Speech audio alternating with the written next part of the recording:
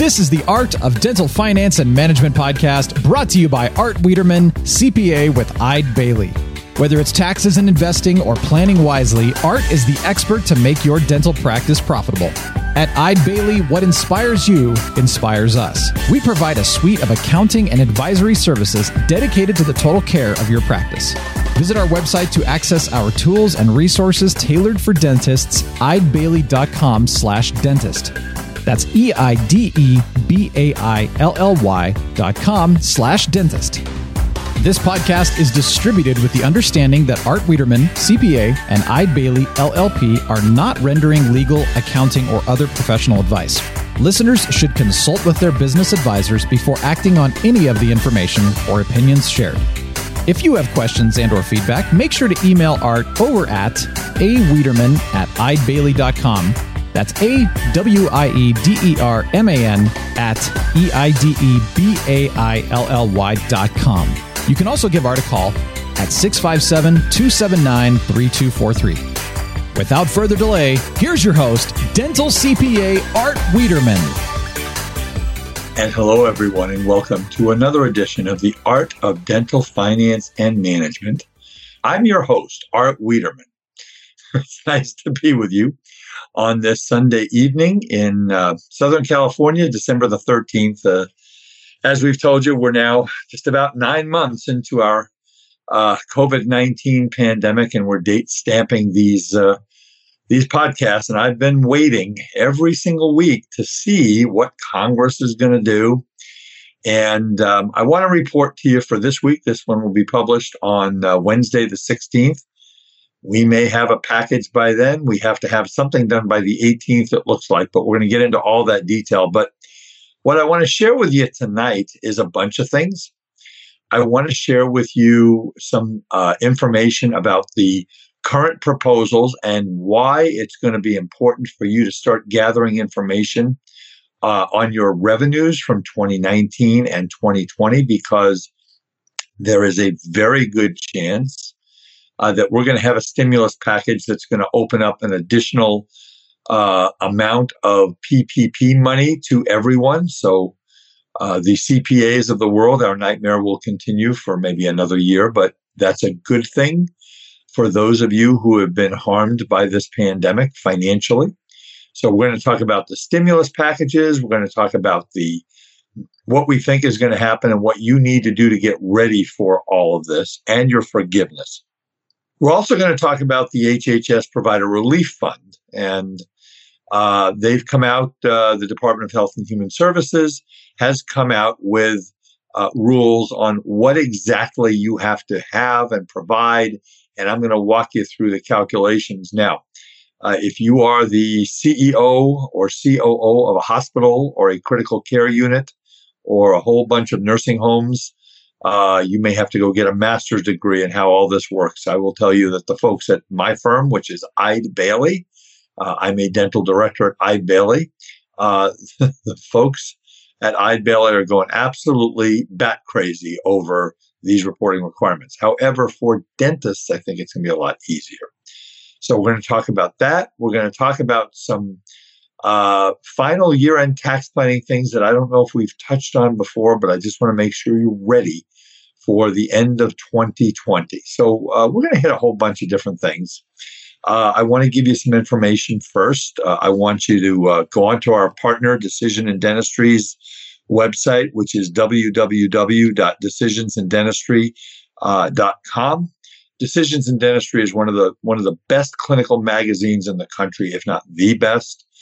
They have amazing articles and continuing education courses. Here's some of the courses you can get. And by the way, you can for one low price, you can get 140 courses at the touch of your computer. At the touch of your computer, you can get 140 courses for one very low annual price. But these courses are examples. These courses are infection control, considerations for electric and air-driven handpieces. This one is a CE course sponsored by Colgate, which is called Improving Health with Digital Dentistry. And then laminar impressions for unsupported maxillary knew I was going to mess that word up. I practiced it 3 times before I was going to read it. Maxillary tissue. So I apologize for anybody who is a fan of maxillary tissue if I screwed up that word. But anyway, www.decisionsinDentistry.com. Also, folks, if you're looking for a dental-specific CPA anywhere in the United States, that is www.adcpa.org. And, we have 24 member firms, of which Eide Bailly is one of them. We represent over 10,000 dentists. Eide Bailly represents close to 800 dentists, and we've got pretty much every resource you're ever going to need in our firm. It's every single day. I've been part of this firm for the last 4 months. I'm finding new things that these people do that I didn't know that they did. So, but if you're looking anywhere in the country, that is where you want to go, www.adcpa.org. Well, folks, before I get into our topic tonight, you know that I'm a founding member of our Academy of Dental CPAs, and they're my family. They're my professional family, and I am very, very tight with many of them. And I have to report some very sad news about our family. We lost a member of our family, and this is a very, very special member. About 20 years ago when we formed this group, we had 9 people in a room with a table and 2 pitchers of water. And there were 9 of us who came in. I'm not going to mention all the names, but one of them was a guy from Baltimore by the name of Alan Schiff. And Alan's the only one who walked into the room with boxes and boxes of marketing materials, and none of us had anything more than a pad of paper and a glass full of water. And it was very obvious from the beginning that Alan had a passion for the accounting profession that he worked in as a CPA, as well as a passion for working with dentists. So as we got this group formed, we started having meetings. Most of our spouses who came to the meetings, they would come and they would maybe go around town and see what was going on in the different cities. But at every single meeting, Alan's wife, Cindy Schiff, was at the meetings. Now, Cindy was a member of Alan's team, was his right arm, his wife, certainly. And she was at every meeting, taking notes, taking pictures of everybody. Well, I am very, very sad to report that we lost Cindy a week ago Friday. I knew Cindy was ill. Cindy had come to the meetings, and she was not well. You could tell her she wasn't really able to speak very much, but she had that wonderful smile on her face. So I got a call from my dear friend Alan, who's one of my dearest friends in the whole world, a week ago Saturday morning, and it was actually a text, and I kind of knew what it was. I was afraid, but then he called me and said that Cindy had passed away. And he had never mentioned to any of us what Cindy had. And it turned out that Cindy had ALS, which is Lou Gehrig's disease, which, as all of us know, is a horrible, horrible, debilitating disease that just basically has no cure. And Cindy was diagnosed, I said in the, Cindy was diagnosed about 3 years ago. Alan and I are both Jewish. In the Jewish religion, when someone passes away, you do what's called sitting Shiva. And usually that's 10 people coming over to a home and praying and remembering the individual. And obviously we can't do that now with COVID. So we had a virtual Shiva, and there were over 100 people on there. And Alan asked me to say the first group of words about Cindy. So I will tell you what I said. Every single time I saw Cindy at one of our ADCPA meetings, she never had a frown on her face. She was always smiling. She was always happy. And every single time during a break, she'd walk by me. She would grab me without exception. She would hug me and hold me for 5, 10, 15 seconds and just say, "I love you so much." And that's what she did. And she was one of the most loving human beings you would ever meet. And she helped the ADCPA with a lot of administrative tasks. And the most amazing thing, and Alan is our president, and the reason I'm taking the time on this podcast is because Alan, during this pandemic, has been a spokesman for the American Dental Association. Alan has done webinars with upwards of 10 to 15,000 people educating all of the dentists on PPP and the rules and what was going on. And I was doing that, but Alan was doing it for the American Dental Association. And as I think about it now, the fact that Alan was even functioning during this last year, that he was taking care of Cindy, he never let on about any of it. The man is a saint.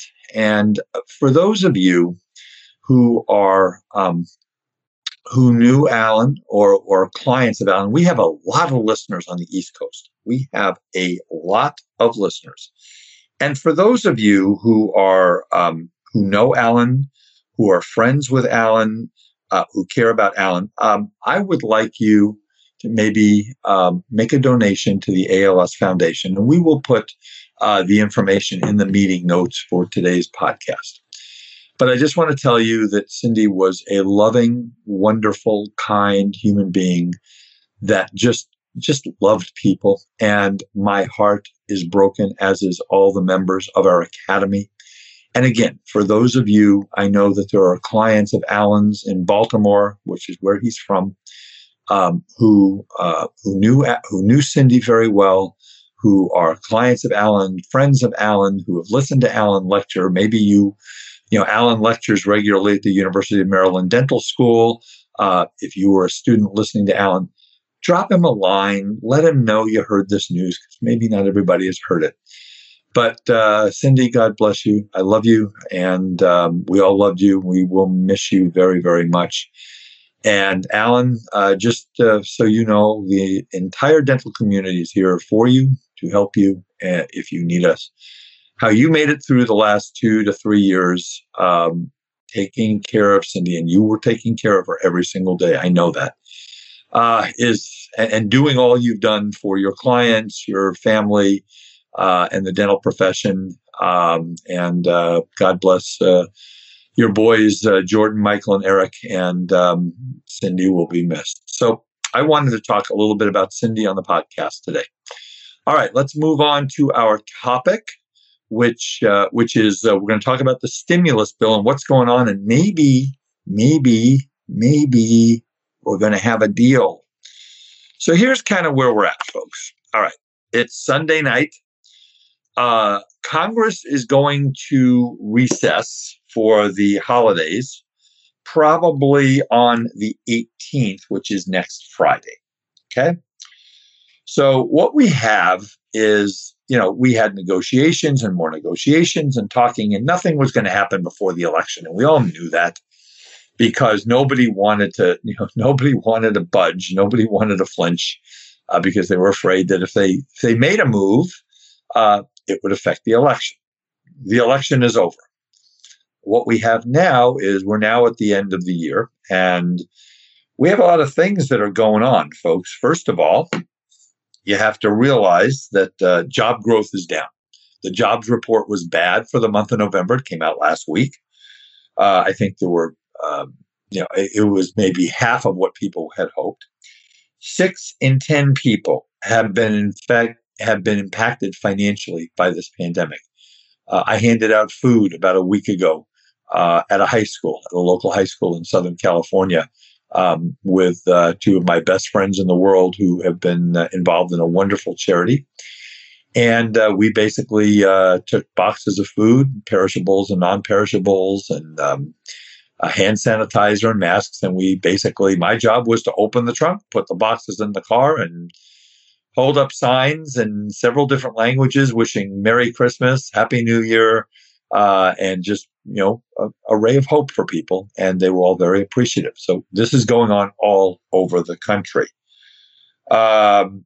Unemployment benefits are going to end for about 12 million people at the end of this month, as is the provisions for evictions. Now, as you may or may not know, landlords have been forbidden in evicting people from their apartments by federal law. And they are still, to some extent, in some states, but the federal guidelines for avoiding evictions is going to go away. So that is going to be an issue, and there's going to be tens of millions of people who could be evicted from their apartments. So it's not good. They need to do something. They need to put some money back in the economy. As we know, COVID has spiked big time. We're averaging now upwards of 3,000 deaths a day. We're probably going to hit 300,000 deaths in this country tomorrow or the next day. And it's not good. The hospitals are overflowing. They have to do something, and they know they have to do something. The problem is that they've got some issues. So let me tell you what we got going on here. A couple of weeks ago, they have this group called the Gang of Eight, which are eight senators. I believe they're senators. If I'm not, I will be corrected. But the Gang of Eight are eight members of Congress who put together a $908 billion bipartisan stimulus package. And I want to share with you some of the things that are in that stimulus package. So in that stimulus package, you've got, first of all, in this $908 billion package, which is the one that everybody seems to believe has the most traction to get passed, $160 billion as the basis for good faith negotiations for state and local governments. See, here's what's going on. And the reason we don't have a deal is that the Democrats want state and local funding. That's what they want. Because again, people work for the state just like they work for restaurants or they work for nail or hair salons. So they want funding for these state governments. One of my best friends is the legal counsel for a major museum, and he says, Art, we got $1.7 million a month we're having to burn through to keep the museum, operating and not getting kicked out of our building and everything like that. And they're having to look at their endowment funds and things. And that's where state and local government aid would be helpful. The Republicans want liability protection. So the reason that that's important to the Republicans, and especially to Mitch McConnell, who's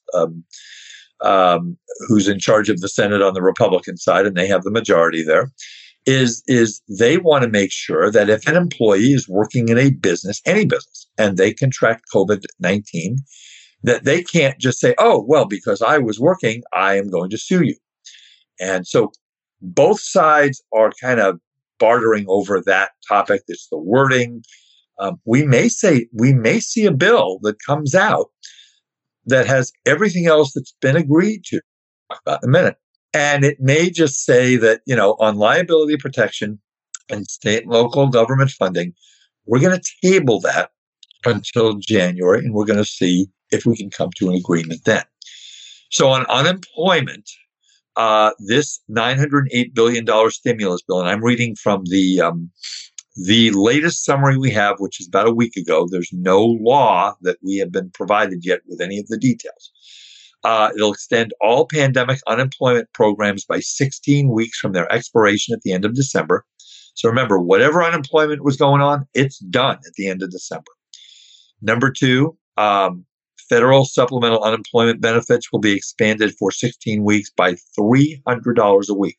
So if you remember, they gave people $600 a week back in March, which motivated people to stay home. And a lot of people were upset about that because it basically employees were making more money by staying home than they were by working. Well, 300 is kind of what they landed on. So 300 is better than nothing. That's $1,200 a month. Plus, remember, that's only federal. The state will also pay you amounts of money for unemployment benefits. And that could be $500 to $1,000 a month. Who knows? It just depends on the state that you're in. So that could be very, very helpful for people. And there'd be $1 billion for state systems for technology modernization and fraud protection. And basically that's what we would have there. Now, here's the next thing, and this is having to do with the PPP program. So as you all know, there was $349 billion was put out for the PPP program in March. Of that amount, about 130 billion was not spent. People kind of soured on the program, but there's all that money is there. And I suspect they're going to use that money as part of this whole bill. And they're going to fund potentially a second round of PPP. So $300 billion would go to the SBA to fund a second Paycheck Protection Program. I'm just going to read this to you. Funding to allow the hardest hit small businesses to receive a second forgivable Paycheck Protection Program loan. Eligibility would be limited to small businesses with 300 or fewer employees that have sustained a 30% revenue loss. Here's the important words: in any quarter of 2020. Now, let's think about that. 30% revenue loss. Let's think about the dental profession, because you think about your restaurants open, then they close, then they open, then they're open for takeout, then they're open for 25% capacity indoor, then they're open for outdoor dining. They're all over the place. The dental profession is pretty consistent as far as what happened in 2020. The dental profession shut down for the most part on March 16th, the week of March 16th.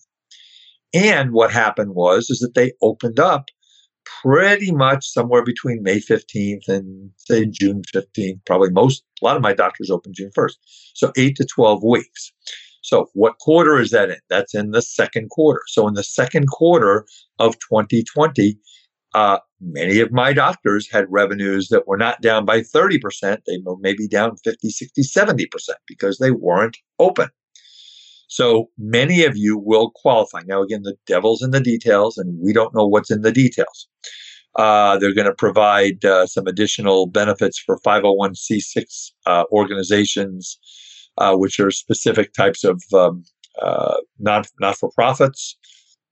Now, they're going to add that forgivable expenses are not only the four topics that we've been talking about for 9 months, which is payroll, rent, utilities, and interest costs, but it will allow you to also have forgiven expenses to include supplier costs and investment in facility modifications and PPE to operate safely. So that will be helpful. Business expenses paid for with the proceeds of PPP loans are tax deductible. Huge, folks, huge. Consistent with congressional intent in the CARES Act. That was the intent. They just didn't write it into the bill. So this basically gives us deductibility on PPP. As you know right now, if you've listened to my podcast every week, what's happening with PPP is that you got a loan, it's forgivable, okay? But the government says, since we're giving you free money, then we're not going to let you write off the expenses. So that's where we're at right now. So for every tax projection that we've done, we've added back $50, $75, $100, $300,000, depending on how big your PPP loan was. This would make it deductible. There is humongous bipartisan support for this. Treasury Secretary Mnuchin is absolutely drawing a line in the sand, saying we are not changing our position. And the only way to make PPP expenses deductible is if Congress passes a law. Now, on January 20th, or maybe sooner, Janet Yellen is going to be, I think it's first week of January, actually. She will become the Secretary of the Treasury. Now, Janet Yellen is a really smart lady. She was the head of the Federal Reserve. Really, really, really smart lady. So she might say, you know what, guys, reverse it. If Congress doesn't pass anything, reverse it. I guarantee you she's going to have lots of new friends in the restaurant industry, the CPAs, the lawyers, the dentists, the physicians. Everybody out there is going to be lobbying and has been lobbying for this. They're going to go ahead, and the other thing that's really huge here is right now, if you have a PPP loan that is less than $50,000, you should be filing for forgiveness. You use a form 3508S. It's a 2-page form. You basically have to just show that you use 60% of this money for payroll costs, and that's it. You're done. You don't have to have proof that you had the same number of full-time equivalent employees at the end of your covered period. You don't have to have proof that you kept everybody on payroll and you didn't reduce their hourly wage or salary by more than 25%, rules that the SBA still hasn't given us all the detailed guidance that we need on it. Probably never will, as far as I'm concerned. I'm not holding my breath. And if the loan is under $50,000, it's easy. So this bill, if passed in its form, would simplify the process for borrowers with loans of $150,000 or less. I would say that if I took a poll of all of my listeners, I'm going to tell you that 80 to 85% of you have PPP loans of less than $150,000. And so we might have the form 3805S they'll just put a 1 in front of the 50 and make it 150,000. That's why, folks, there is no rush to file for PPP forgiveness. Okay. If you're under 50,000, I would say file and get it over with. It's no big deal. And I do have many clients who have filed. The banks right now are moving pretty quickly because they don't have a lot of loans in. If you wait to file for forgiveness, and remember, you have 10 months from the end of your covered period. So if you're under your covered period was, say, October the 15th of 2020, you have till August 15th of 2021 to basically file for forgiveness. Well, if you wait till August 1st, it's going to take forever. So I would say let's wait this week because, again, folks, if they're going to do something, okay, they're going to do it by this Friday. Now, Senator Joe Manchin, who's a Democrat, he was interviewed this morning on Chris Wallace's program on Fox News.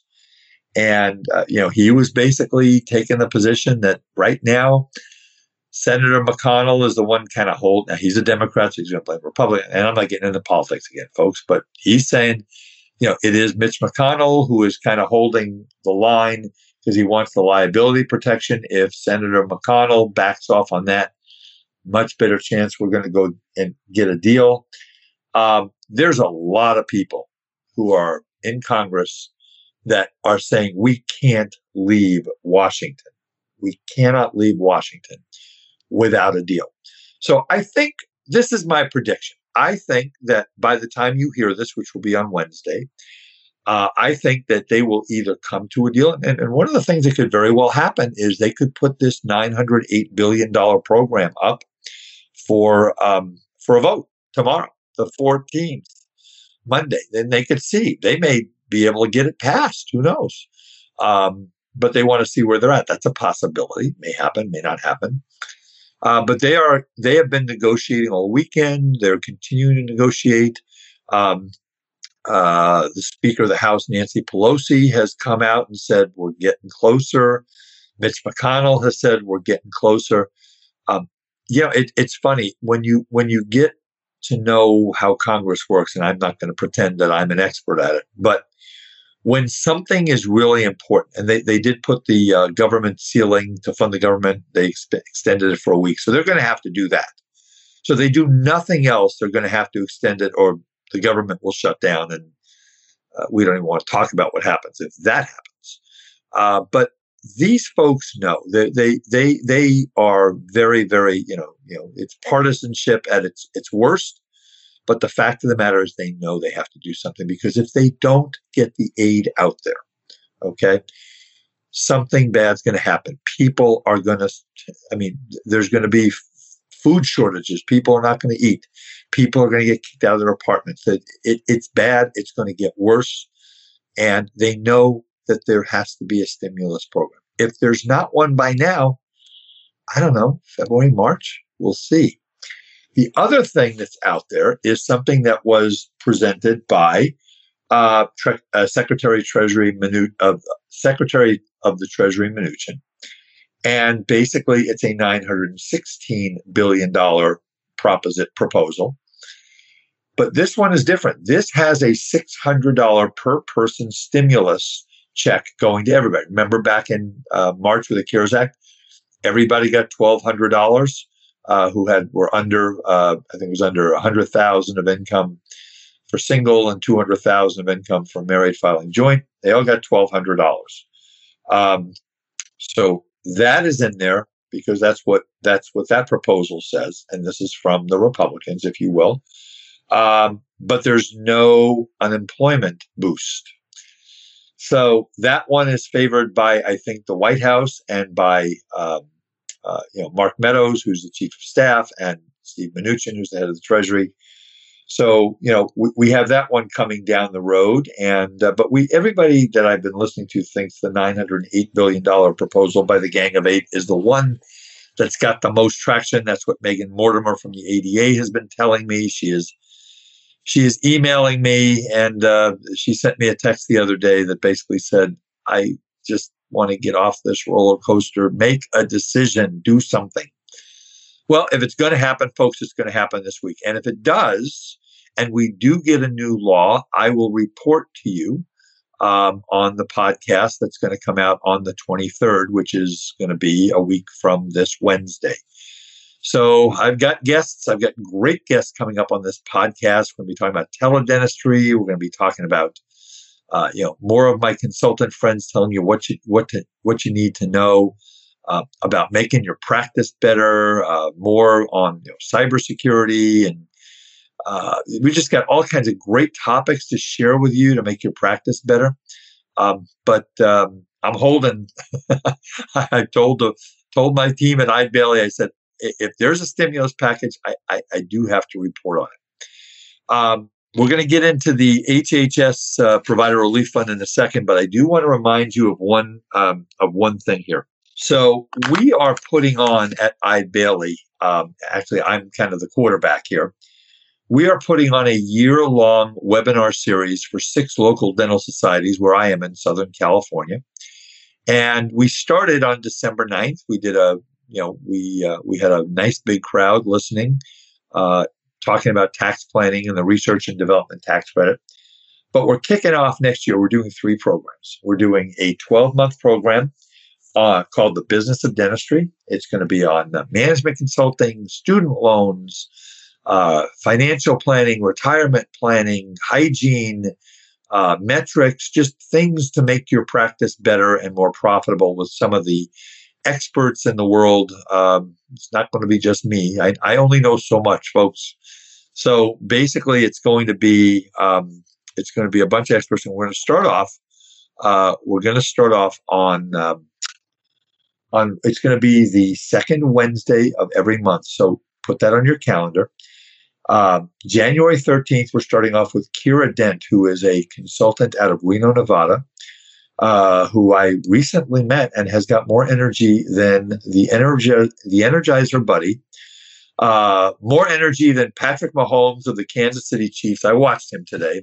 He threw 3 interceptions today, which is more than he's thrown all season. He started with 32 touchdowns and 2 interceptions. He threw 3 interceptions. 2 of them were tipped, so they weren't necessarily his fault. But if you ever watch Patrick Mahomes play quarterback, it's just fun to watch. Well, this lady, Kira Dent, has energy like Patrick Mahomes does. And Alan Schiff, my dear friend, in your honor, also as much energy as Lamar Jackson, quarterback of your beloved Baltimore Ravens. That was one cool thing, too, that they did for Cindy Schiff. I got a picture of it. They actually because they've been season ticket holders forever, they actually put a photo of Cindy up on the Baltimore Ravens big, mega scoreboard inside the Ravens stadium. And that was very cool. I mean, she was very, very well thought of, as I mentioned to you earlier. So on January 13th, we're going to have Kira Dent. And then we're going to have, in February, we're going to have my dear, dear friend from the Academy of Dental CPAs, Christy Bolts, talking about marketing. She's another one that she's come to California twice, lectures. She's my Peloton buddy. I'm approaching 300 rides on my Peloton. Very excited about that, getting stronger and stronger. And she's going to talk about marketing, and she's just unbelievable. And we have a whole great, great group of speakers. That's the first Tuesday of every month. I'm sorry, the first Wednesday from 6 to 8 Pacific time. It will be recorded and on our website. January 20th, we're going to start our 4-part transition series. So if you are thinking about buying a practice, or you're thinking about selling your practice anywhere in the next 5 years, 10 years, whatever, you need to listen to this. So we're going to start off with my really good friend, dental specific attorney Patrick Wood. Pat's here in Irvine. He's he's as good as it gets. Pat really knows this stuff. He's been doing this for 30 plus years. He's going to talk about all the legal aspects of transitions, and that series will be the third Wednesday of every month. And then on January the 26th, I believe it is our first, is going to be our first new dentist series. We're going to do 2 webinars for new dentists, dentists just buying practices, dentists who are thinking about buying practices or starting practices. And we're going to talk about how to use Quick. We're going to have, we're going to teach you, brand new systems. What systems should you have when you're setting up a dental practice? Scheduling, recall, financial arrangements. What you need to do from a labor law standpoint. One of the best labor laws in the country is going to be with us on that webinar. So if you want to participate in these webinars, if you want to listen to them, again, 6 to 8 p.m. California time, go to www.eidbailey, that's EIDEBAILLY.com /dental series, DENTAL and it'll take you to a registration page. It's free, doesn't cost you anything, and you get a lot of really, really good information. So I want to make sure that we talk about that. Okay, let's move on and let's talk about my second favorite thing, which is the HHS provider relief bill, the HHS Provider Relief Fund. So I'm going to give you a little overview again. I had conversation with Tyler Bernier from our firm. Tyler is an audit partner in Oklahoma City, really smart guy. I say every time I talk about somebody from Eid Bailey, I always say really smart guy, really smart lady. Just it's unbelievable. All the new friends I have who are much smarter than I am most days. So Tyler has kind of been our champion of the firm in dealing with the HHS Provider Relief Fund. Now, you have to remember that for dentistry, it's easier, much easier.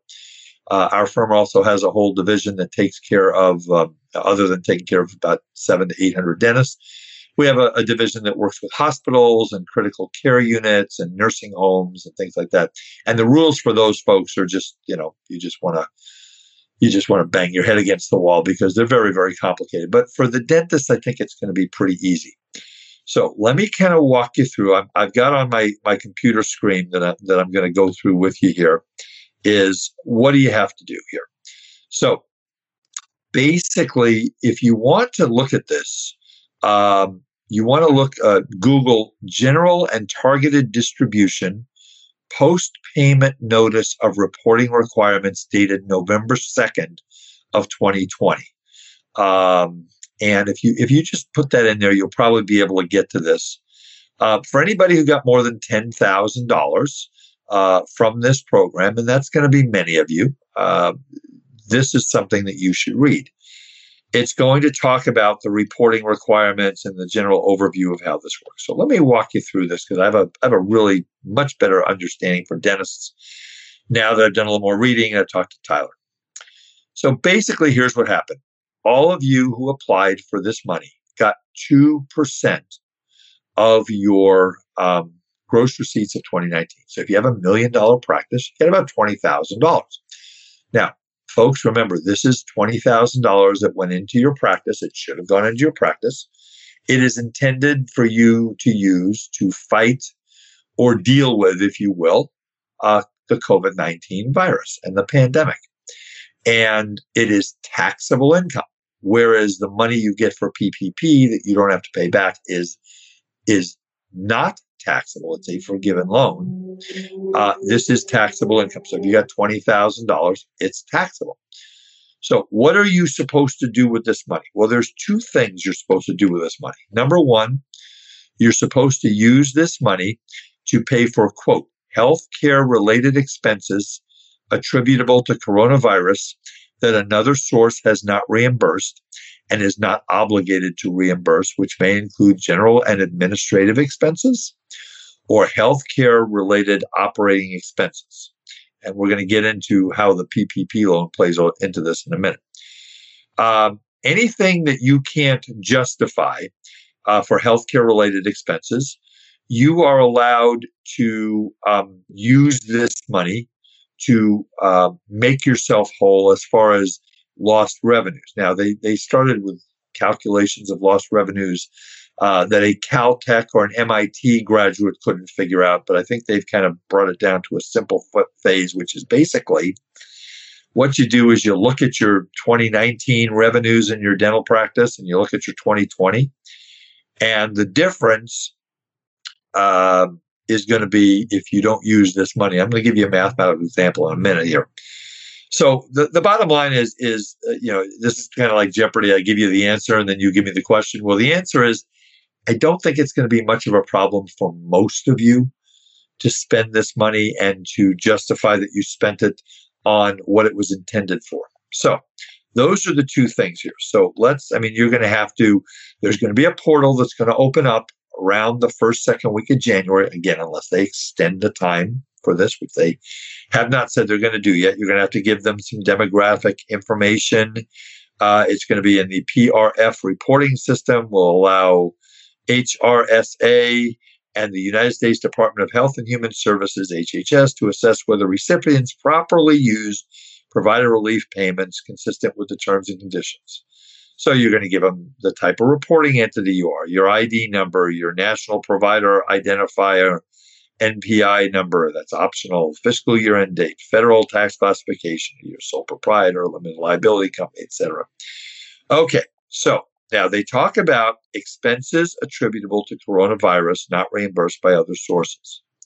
So expenses attributable to coronavirus may be incurred both in treating confirmed or suspected cases of coronavirus, preparing for possible or actual coronavirus cases, maintaining healthcare delivery capacity, etc.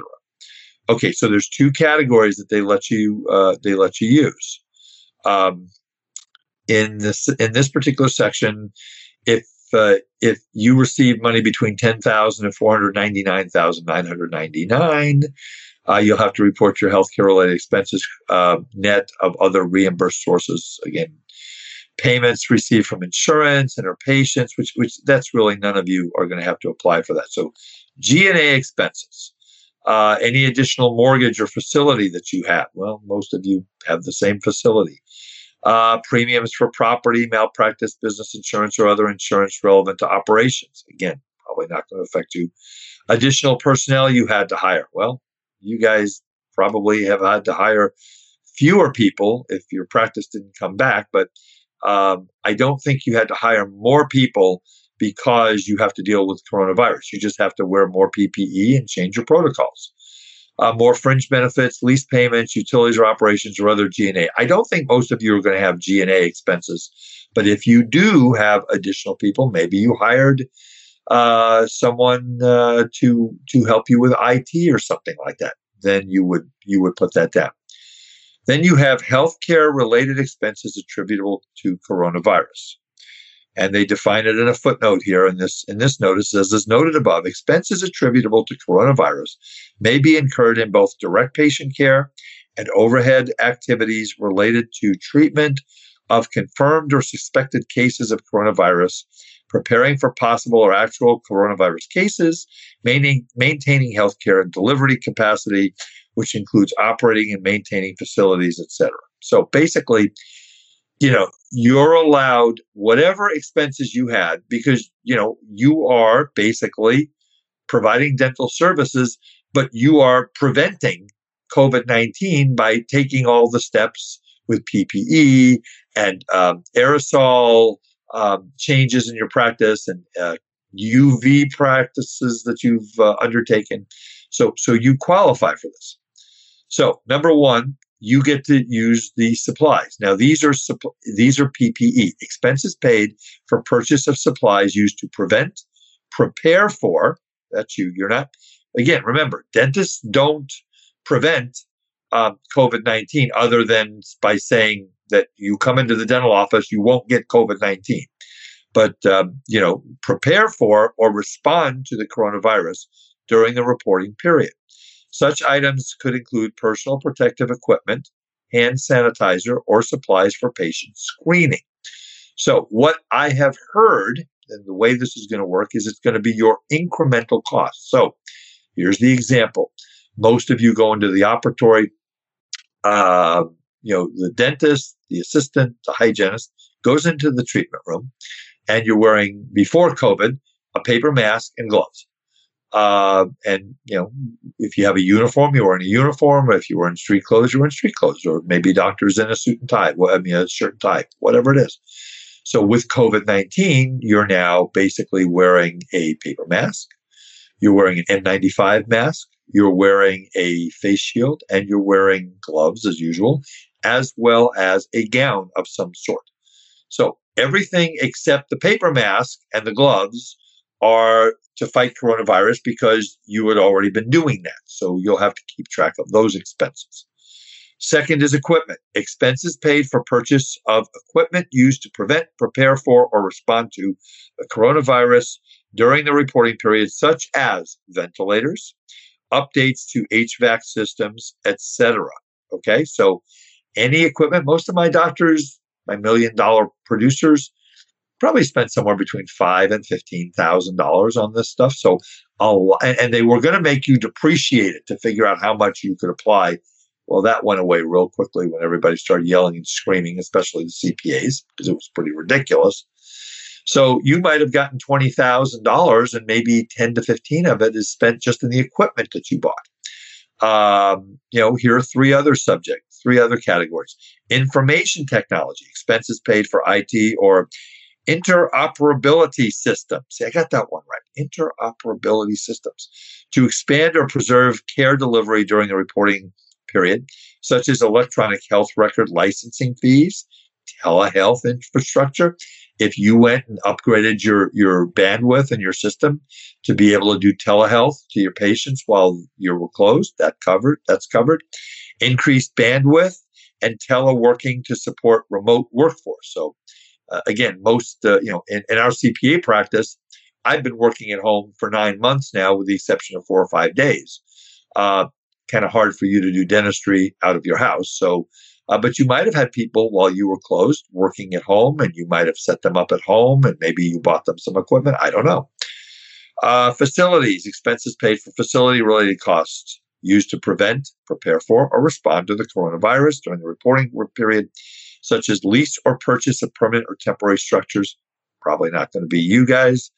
Or to modify facilities to accommodate patient treatment practices revised due to coronavirus. For example, the plexiglass that you put in your front office to block you from your patients from the front office.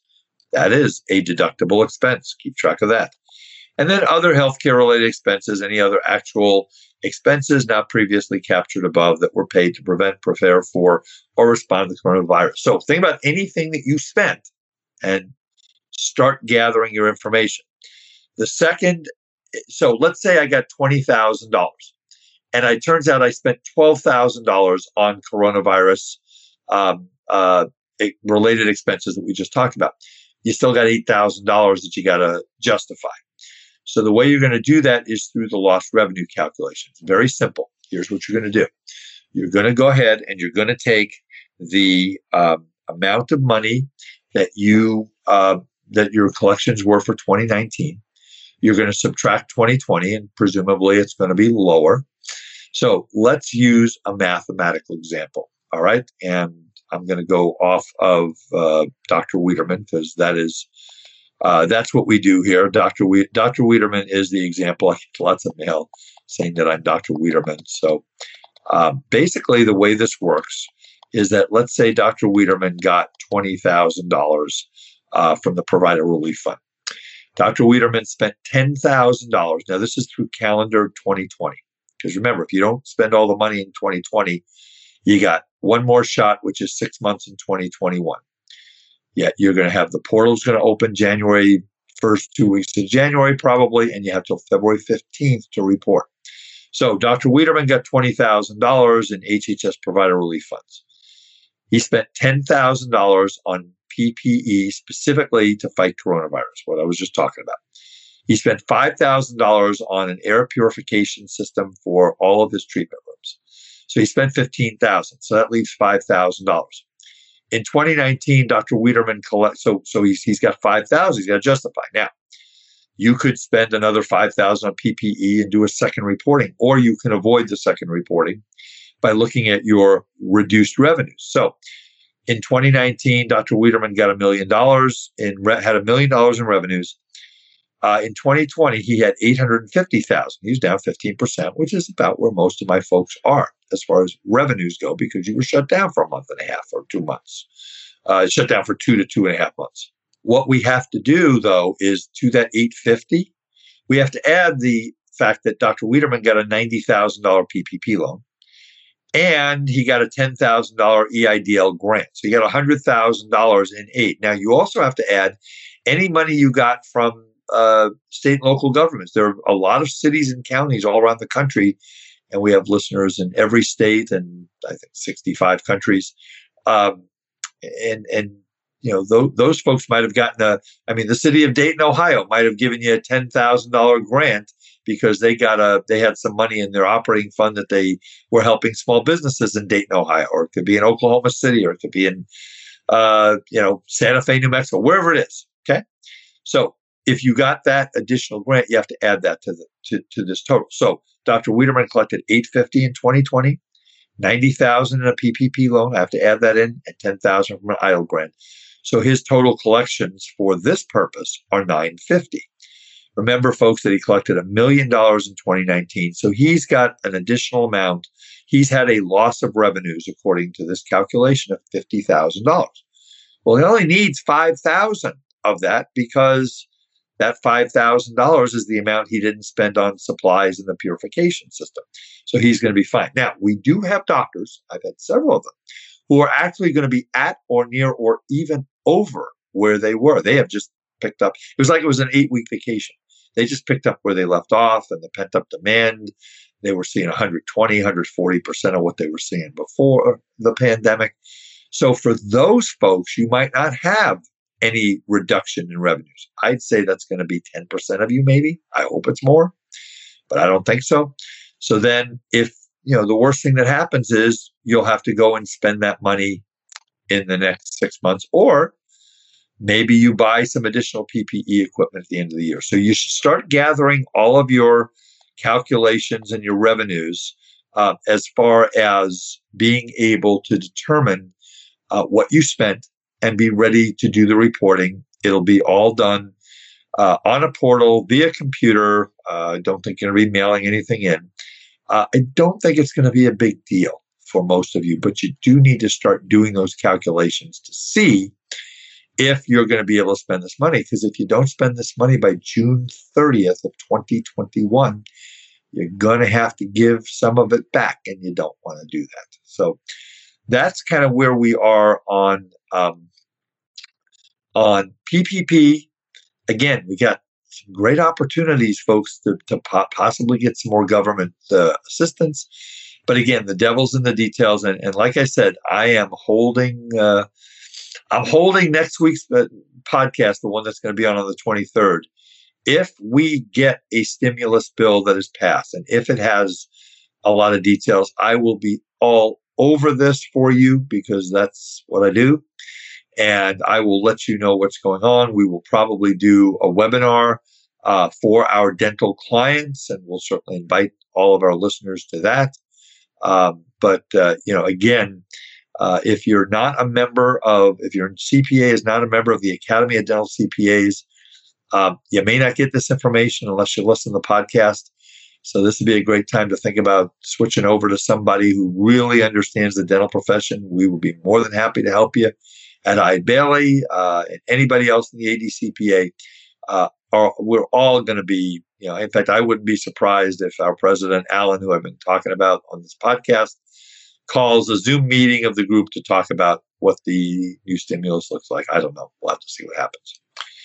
Okay, so I got a little bit left I want to share with you today, and basically just a little more about year-end tax planning. Just kind of reiterate this, because we're now in December and you've still got time to make moves. So number one, if you're going to buy some equipment, Henry Schein, Patterson, Benco, Pearson, all the Darby, all the companies, they're ready. They know you're coming. They're stocked up. They're stocked up on digital scanners. They're stocked up on dental chairs. They're stocked up on CAD/CAM machines, digital X-ray, lasers, CBCT. You name it, they got it. They got it for you. They'll sell it to you. It has to be placed in service before the end of the year. Make sure if you're an S corporation and you buy a bunch of equipment before the end of the year that you check with your CPA and just ask this one question. CPA, do I have sufficient S corporation, if you're an S corporation basis to take this tax deduction this year? Very important. Here's an example. If I'm an S corporation and I have zero basis in my S corporation interest, and I go out and I get a bank loan from Bank of Weiderman, everything's of Weiderman, of course, Bank of Weiderman for $100,000 to buy a CBCT machine. I place it in service, like Art said, on December 24th. Oh, maybe December 27th. December 24th is a day for golfing or something like that. We place it in service. And the next thing we know, our equipment rep says, yeah, you're going to get a tax deduction. Well, you don't get S corporation basis for a bank loan. You get it if you put the money in personally. But if you don't, you may get a very, very bad surprise because your equipment rep isn't an accountant. Not that they're a bad person, they're just not an accountant. So ask your CPA. If you're a partnership, sole proprietor, you will get basis. Why the rules are that way, I don't know. I didn't make them. A lot of people say they're silly, but that's the way they are. So number one is equipment. Number two, pension plan. Folks, if you want to set up a pension plan and you haven't done it before the end of the year, you have until the end of the year. All you need to do, so if you get, let's say, and I'm finding a lot of clients that are having a lot of money sitting in their account at the end of the year because they got the PPP money, they spent it, they got an idle loan, they got the HHS money, they haven't been paying as much payroll, they haven't been spending as much personally. So I got doctors who had 100, 150, 200,000 in their bank account that never had that kind of money before. So, if you've got money that is not borrowed money, and we don't like borrowed money to do this, but if you've got money from this year, what you want to think about is a retirement plan. All you need to do, it's too late to set up a simple IRA for this year, just too late. Because you had to have done that by October 1st because there's certain legal notices you have to give out to your employees. But you can set up a profit sharing plan with a 401k component before the end of the year. I've got a doctor who's setting up a defined benefit, cash balance defined benefit plan before the end of the year. He's going to put $500,000 into it. He says, I can do that. I said, you can, and I'll help you.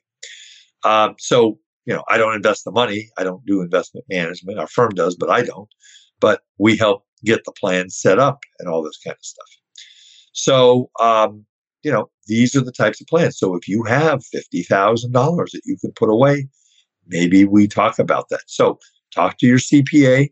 They can hook you up with a third-party administrator. If they don't know how to do that, call one of us at the Academy of Dental CPAs or call me and we'll get you all hooked up and everything with the right people. So pension plan is number two. Putting your kids on payroll is number three. Now, you can put your kids on payroll as long as they provide legal services for you. I mean, we have lots of teenagers that stuff envelopes and, some of these kids who, my joke that I've said on the podcast before is that I had children, not because I wanted to raise children and because I wanted to have the fulfillment of having children, watching them grow up into good adults, which my two boys have done, but I had children in order for them to teach me technology and how things work. And how I can get onto Instagram and learn someday how to do Facebook and all this stuff. Well, these kids are really sharp. They can help you with your website. They can help you with your social media marketing. And I do see that happening in some of my practices. And you can pay kids up to $12,400 without taking out any taxes because the standard deduction is $12,400. So if you do that and you are in a 37% marginal tax bracket federal and maybe a 13% state, the highest tax bracket, you could save half of that money in taxes. It could be a nice deal. And you can take that money, maybe you give some of it to the kid to do whatever they're going to do. And you say to the kid, listen, kid, don't call the kid, call them by their names. You say, listen, why don't we have a deal? We're going to take, 3/4 of this money or 2/3 or 1/2 of this money, and you can spend it on whatever you want. And the other part is going to get spent on your college fund.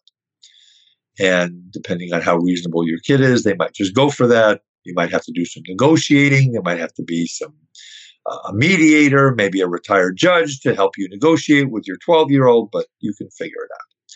So that's another thing. Another thing you do is buy an automobile before the end of the year.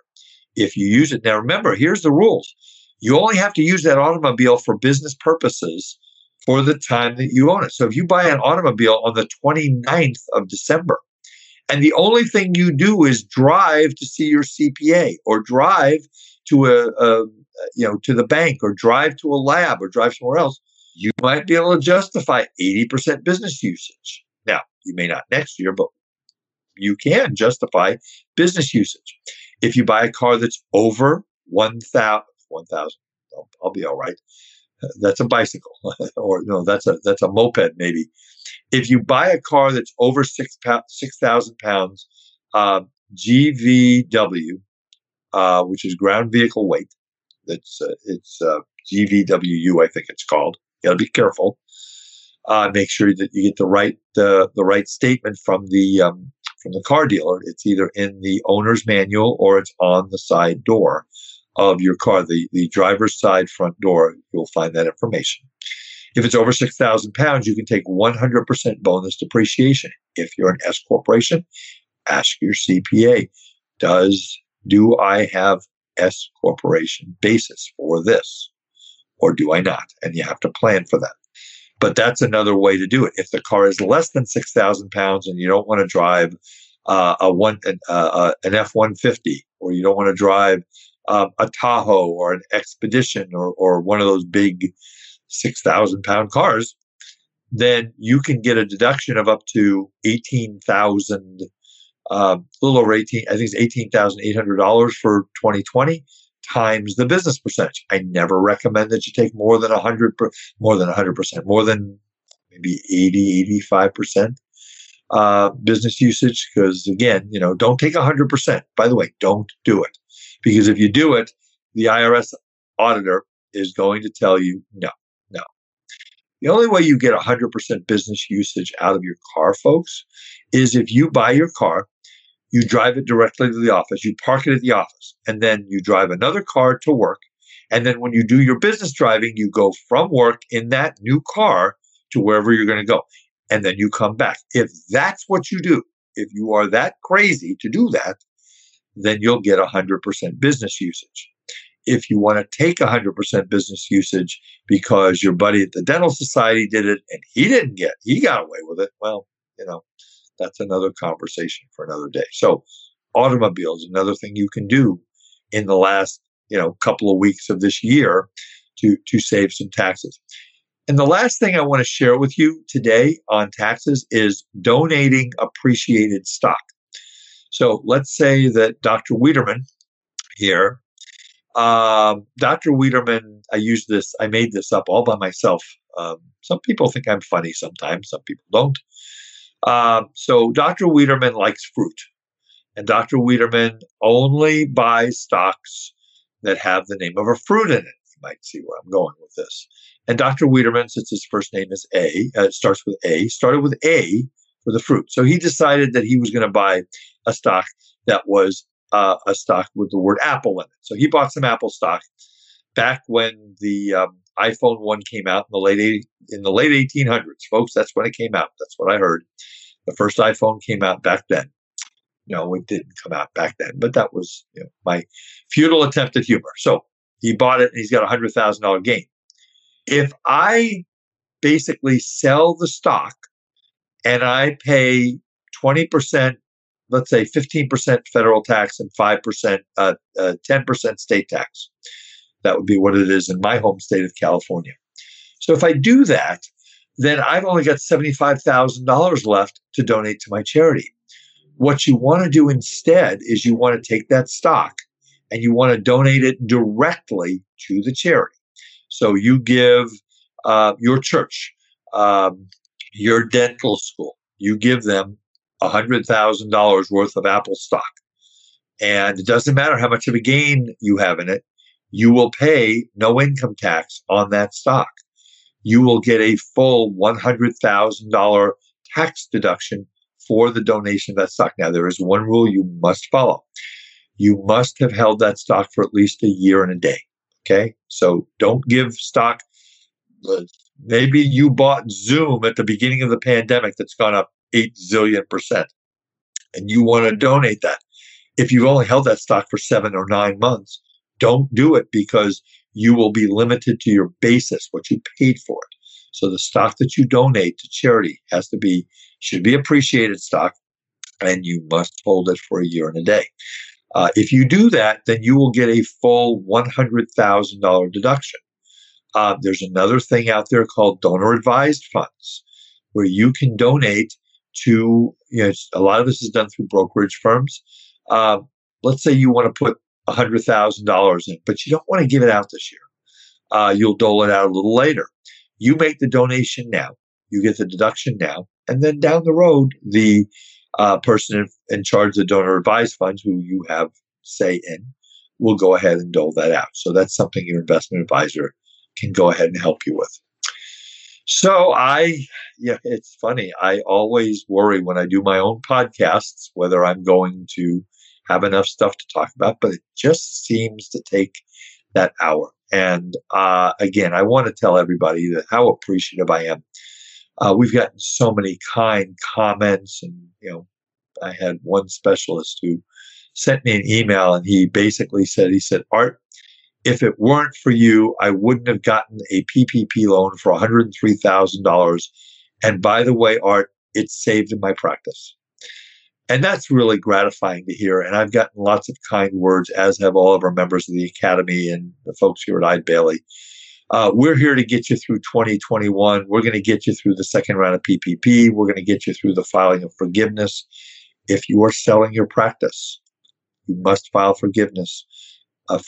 You must file for forgiveness before you sell, and you must put the amount of money that equates your PPP loan from the sale into an interest-bearing escrow account. You have to do that. So if you have any questions, you can call me at 657-279-3243, or you can email at awiederman@eidebailly.com. Again, don't forget to go on to our website for all these great webinars we got coming up in 2021, www.eidebailly.com/dental series. Again, folks, if you feel inclined, if you knew my good friend, Alan Schiff and his late wife Cindy, make a donation to the ALS Foundation. We will put that information in the show notes. Other than that, I think I'm good for today. I hope all of you have a wonderful week. It might be the last full week of the year for many of you. Work hard, and remember my 5-word saying, which is failure is not an option. This is Art Wiederman for the Art of Dental Finance and Management, signing off. Have a wonderful week, and we'll see you soon. Bye-bye. Thank you for listening to today's episode of the Art of Dental Finance and Management podcast. Be sure to subscribe wherever you listen to podcasts so you never miss an episode. The Art of Dental Finance and Management podcast is produced by Eide Bailly in partnership with Art Wiederman, CPA, Decisions in Dentistry Magazine, and the Academy of Dental CPAs. For audience questions and feedback, email Art Wiederman, awiederman@eidebailly.com. That's AWIEDERMAN @EIDEBAILLY.com. Or you may call Art at 657-279-3243.